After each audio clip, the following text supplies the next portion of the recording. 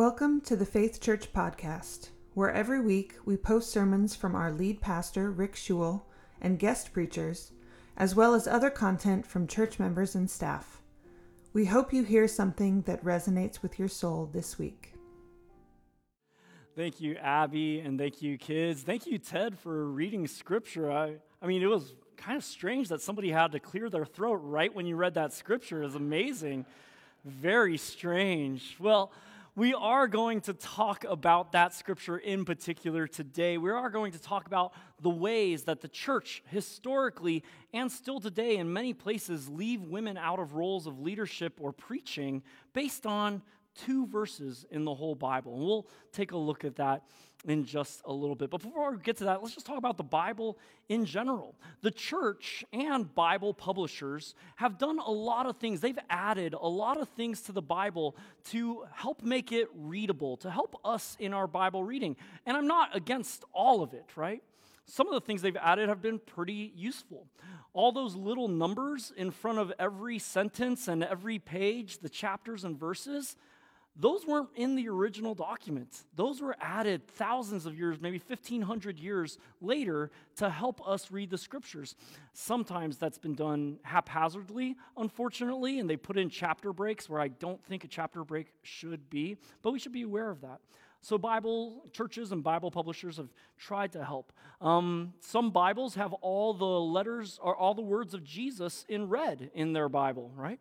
That wasn't in the original, but they're there to try to help us out. I had a Bible not long ago called the Green Bible, and the publishers there, they took every Bible verse that they felt was environmentally friendly, and they marked it in green. There you go. I mean, again, I'm not against it, but that's not exactly the Word of God. They're putting their touches on it. When I was growing up, I actually have my Bible that I had when I was a child, when I was a teenager here. Whoops. Somebody gave it to me, somebody in my church, a guy named Dan. He wrote a little note here, Dan Otis. He was a leader, and he helped in our youth group, and he gave this Bible to me. And when I was in about 7th grade, and man, I love this Bible. I don't have a lot of things from my childhood still, so I'm kind of amazed that it endured. But I devoured this thing as a teenager. Man, I abused it and used it up. There goes Genesis and Exodus right there. And I love it. So I read this, passionately as a teenager. But then later on, I kind of learned what this Bible actually is. On the cover, it says it's a True Love Waits Bible.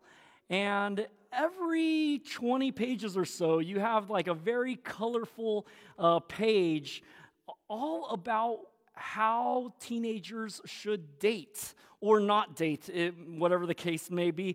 And you would think, like all these things that they added, you would think that the entire Bible was just concerned about the dating lives of teenagers. Here's a good one. This is a page on what to do when somebody tries to kiss you. Should we read it? Let's read it. All right. What you can do if somebody tries to kiss you. You can say that my lips are really sunburned. You can say, I just had my braces tightened. You can say, I'm known to carry infections. You can say, have you ever burped and then began to taste the dinner you just ate? I think this is good for people of all ages, right? Guys, this is in my Bible. What is going on, right? People have added to the Bible so that they can kind of push forward an agenda or a thought or a belief. It's wild. Last week I talked about the Scofield Reference Bible. Cyrus Ingerson Scofield wrote the first Bible study Bible with annotated notes in the margins. And he was an end times fanatic. And so he wrote into the margins the whole end times story, and people took it for gospel. I think most people add to the Bible in good faith. I think most people try to make it more readable, try to help people, but we have to be aware and maybe even wary of the things that people highlight and lift up out of the scripture. And if any time somebody takes one verse and makes it the backbone for all their belief and all their practice, that actually says more about that person than it says about the Bible, right? That's right. Amen. Now, the Bible is not one book with one voice.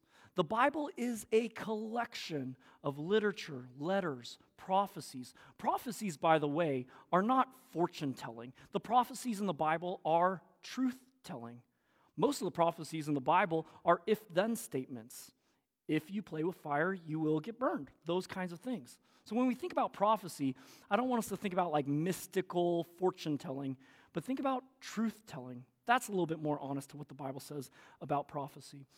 It's poetry, it's songs, it's histories, it's allegories, it's stories, all of it with a wide variety of voices and perspectives, but in the hands of God is useful to guide us in our faith and practice.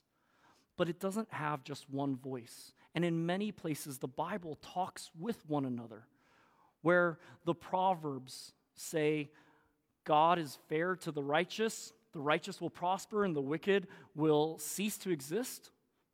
In the next book over, it says, God, why is it that the wicked are prospering and the righteous are failing? The scripture wrestles with itself, and it talks with itself. And ancient Israel and the early church held it all together and said all these voices together God uses to inspire and lift us up. And so we can't just take one verse and say this is what the whole Bible says on the matter. It most certainly does not. Well then, Pastor, what are we going to do? How do we take this massive book with all of its different voices, different perspectives, and create some sort of cohesive belief system? Well, some people have tried to say that there is a canon within the canon. What does that mean? It means that some Christians think that there are some Bible verses that are more important than other Bible verses. And so you take one major Bible verse and you lift that up and you interpret the rest of the book based on that one Bible verse. It's not a bad approach, and I think people have applied it faithfully. I like it depending on which Bible verse they choose, right?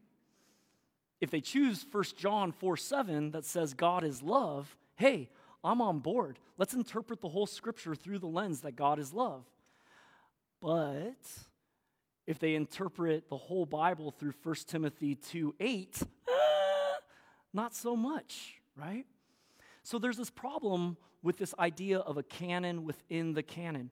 Which Bible verse are you going to choose? Which Bible verse is normative for the whole Bible? I actually think that approach is backwards. And what we need to do is flip it around. This is what the church has called the rule of faith.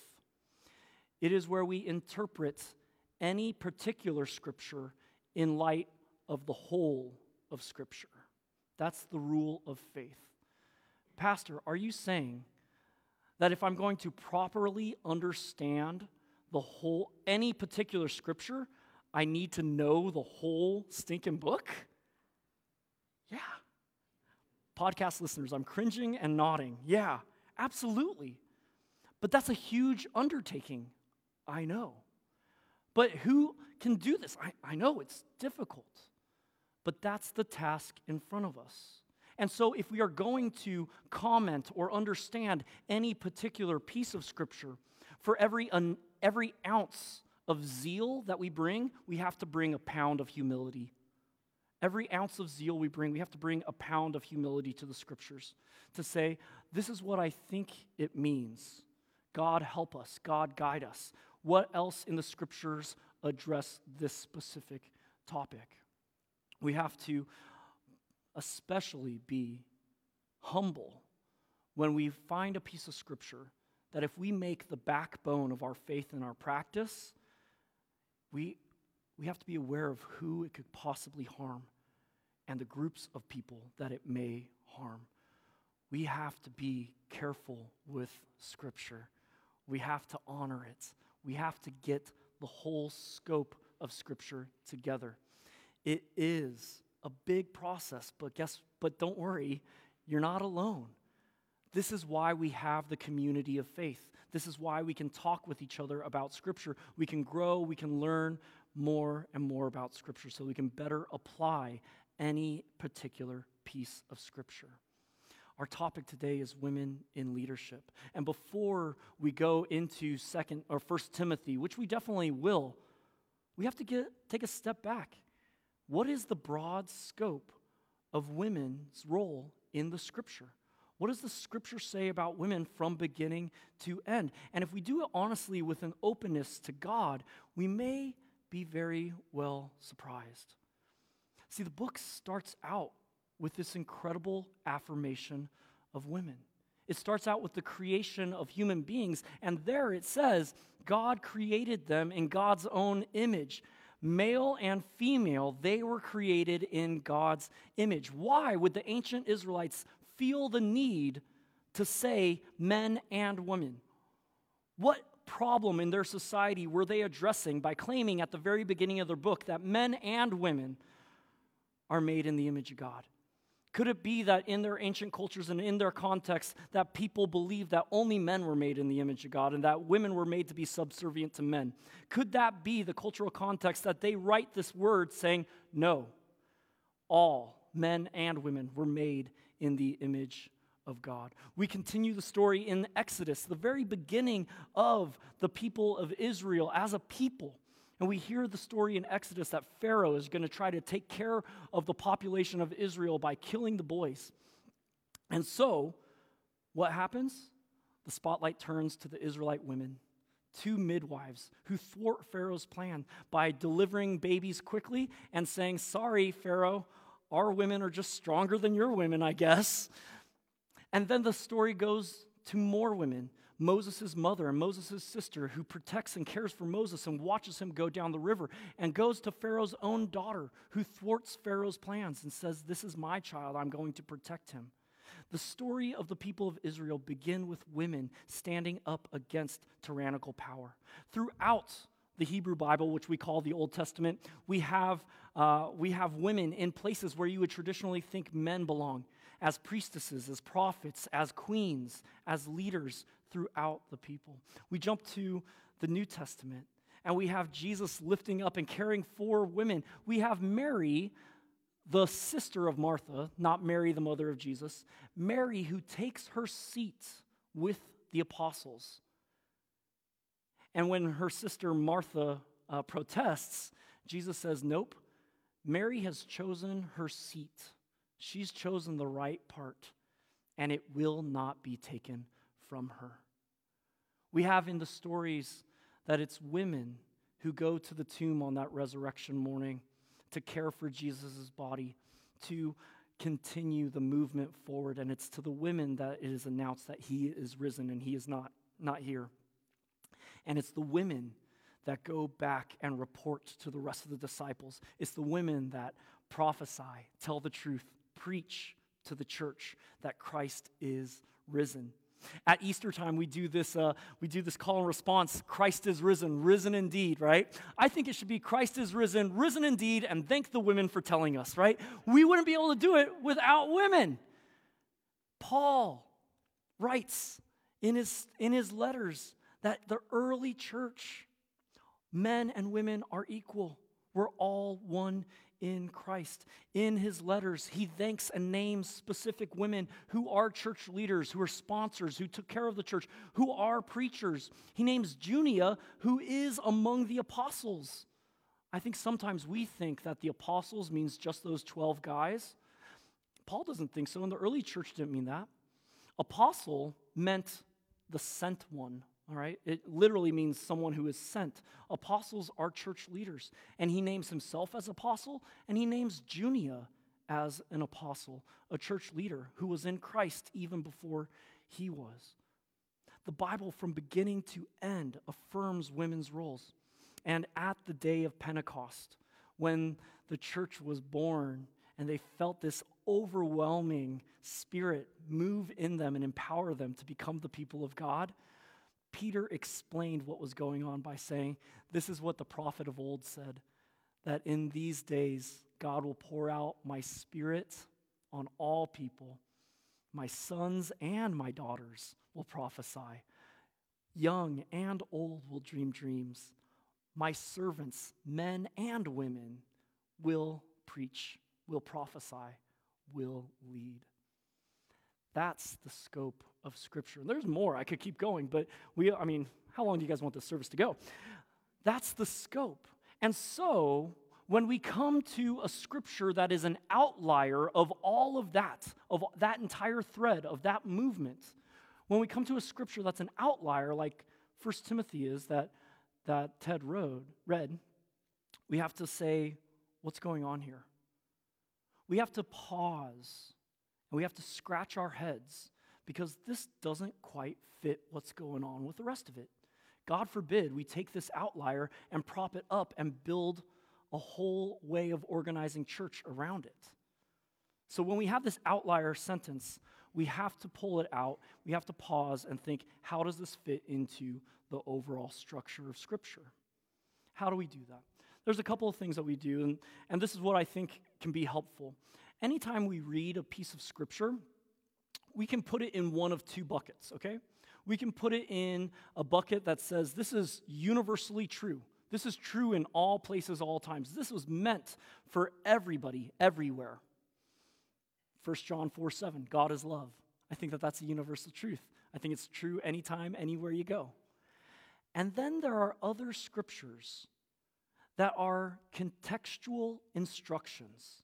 They are instructions for specific people in specific times for specific reasons.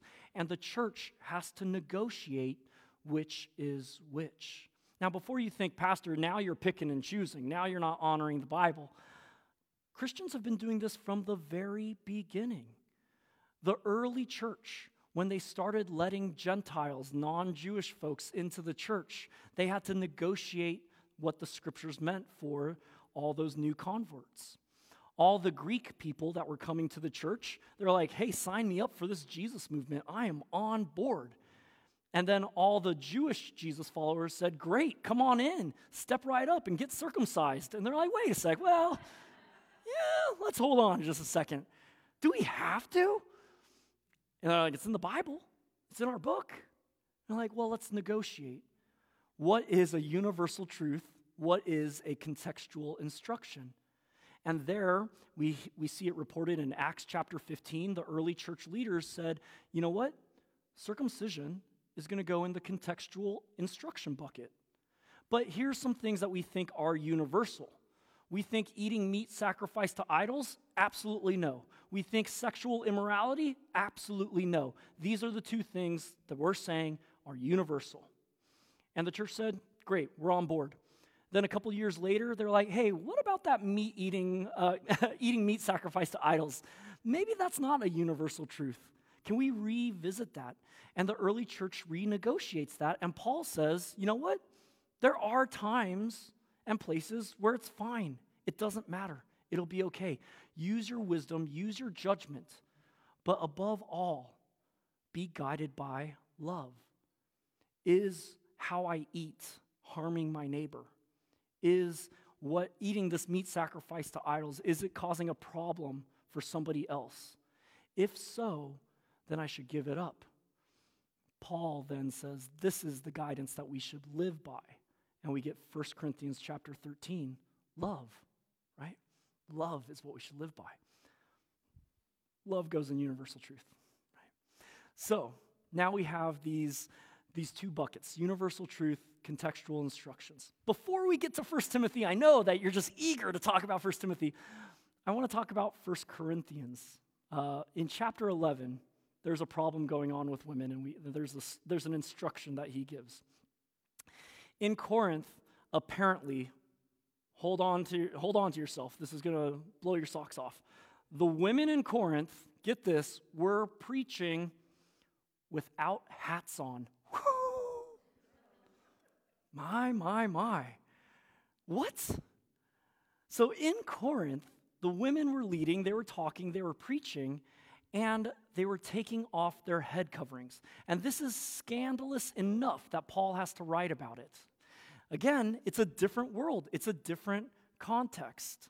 So, the early church was already egalitarian, equality among people, especially men and women, was a feature of the early church. They were already bucking social norms by having women leaders, by having women present in the church at all.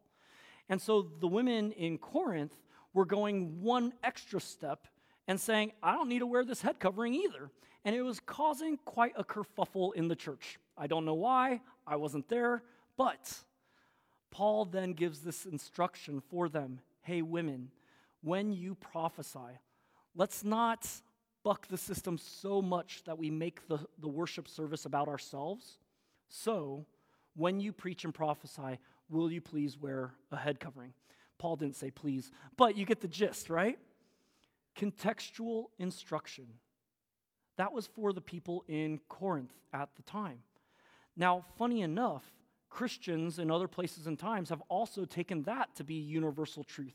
And I have friends on the older side of things who remember that they had to wear a bonnet when they went to church. Anybody remember anything like that? Some of y'all got some of that? That was from this. I'm thankful that we don't do that anymore. That's contextual instructions, right? Now let's come to 1 Timothy. What's happening in this letter to Timothy? Paul is writing to his protege, Timothy, who is starting a church on the island of Crete. Crete? It has a reputation for being a roughneck, barbarous place. In fact, even today, it persists in our language. If somebody calls you a Cretan, it's not a good thing, all right? They're saying you're uneducated. To be a Cretan is to be uneducated. And so Timothy is trying to start a church in Crete, and there are problems. And so Paul is addressing these problems in this letter. But we only have one side of the letter.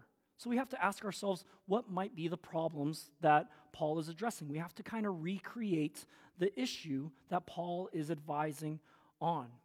Now, I do think that this is a personal letter between Paul and Timothy. And Paul had no idea that we would be reading this as Holy Scripture 2,000 years later. I think if he had that idea, maybe he would have been a little bit more careful in his words. Maybe not. It is Paul. And so he writes to Timothy that there are some problems happening in the church.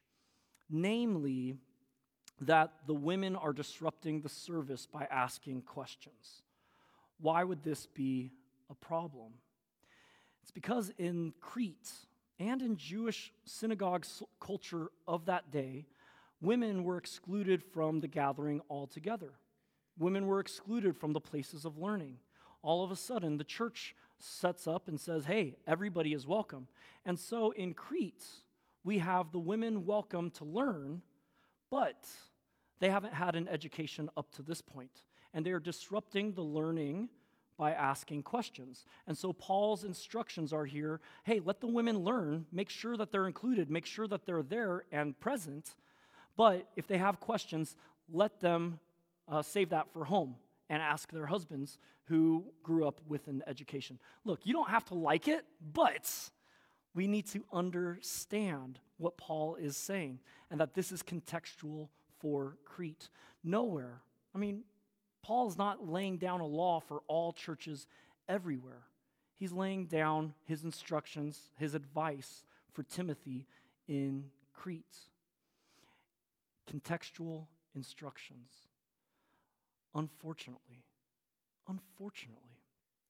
in a ridiculous move, the church historically has taken this one verse and said, this is going to be the backbone for how we organize our churches, and we're going to leave women out.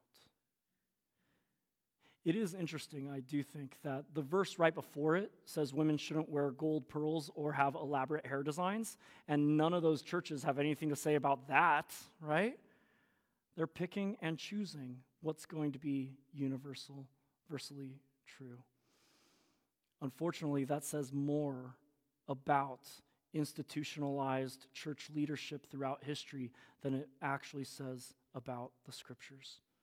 Because when we open up the Scriptures, when we open up Paul's letters in other places, Paul affirms women and the equality of women. In fact, most scholars doubt that Paul wrote 1 Timothy because it is such an outlier in the way of thinking for the rest of Paul. In any case, we have to judge this one verse in light of the whole of Scripture.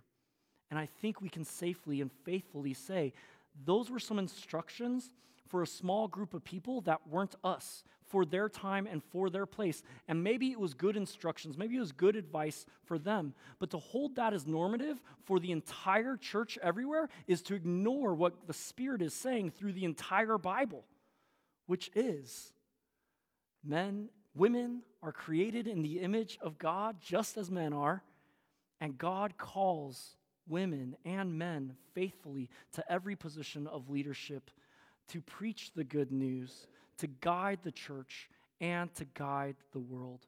And to refuse women that place of leadership is to step outside of what God is doing in our world. And so, the United Methodist Church has made attempts to make it right. In the early 50s, we started ordaining women. Before we pat ourselves on the back too much, just realize how late in time that's been, right? But we continue to open our mind to the wide breadth of Scripture, asking God to give us the scope of what God is doing through Scriptures so that we can handle any of these outlier problem texts in a better, more responsible way, so as to no longer harm, but to bless and lift up God's people and honor what God is doing in our world. A couple of questions I have for you as we think about this. The first one is, what is your faith, or what does the Holy Spirit tell you about the scope of Scripture? I promise you don't have to be a Bible scholar to get it right. I would be willing to bet that through prayer and by asking the Spirit to instruct and guide, that your idea of the overall trajectory of Scripture probably isn't that far off. God is faithful to speak and guide to us as we open up the Scriptures, so long as we do it with a humble spirit. What is your faith, or what is the Spirit telling you is the scope of Scripture? If you need help, 1 Colossians says that God in Christ is reconciling all things. I think that's pretty good. So, secondly, who are the women leaders in your life that have blessed you, have guided you, that you can give thanks for? Let's reflect and be thankful for women who have answered the call to lead, especially in the face of such adversity. And then finally, how do we, as Faith Church, as the United Methodist Church, as people of God, as people in our community, how do we empower women to be leaders, both in the church and outside the church? Throughout Scripture, women are lifted up and affirmed in every place that men are typically occupy. Throughout Scripture, God calls women to faithfully lead, preach, and guide the people.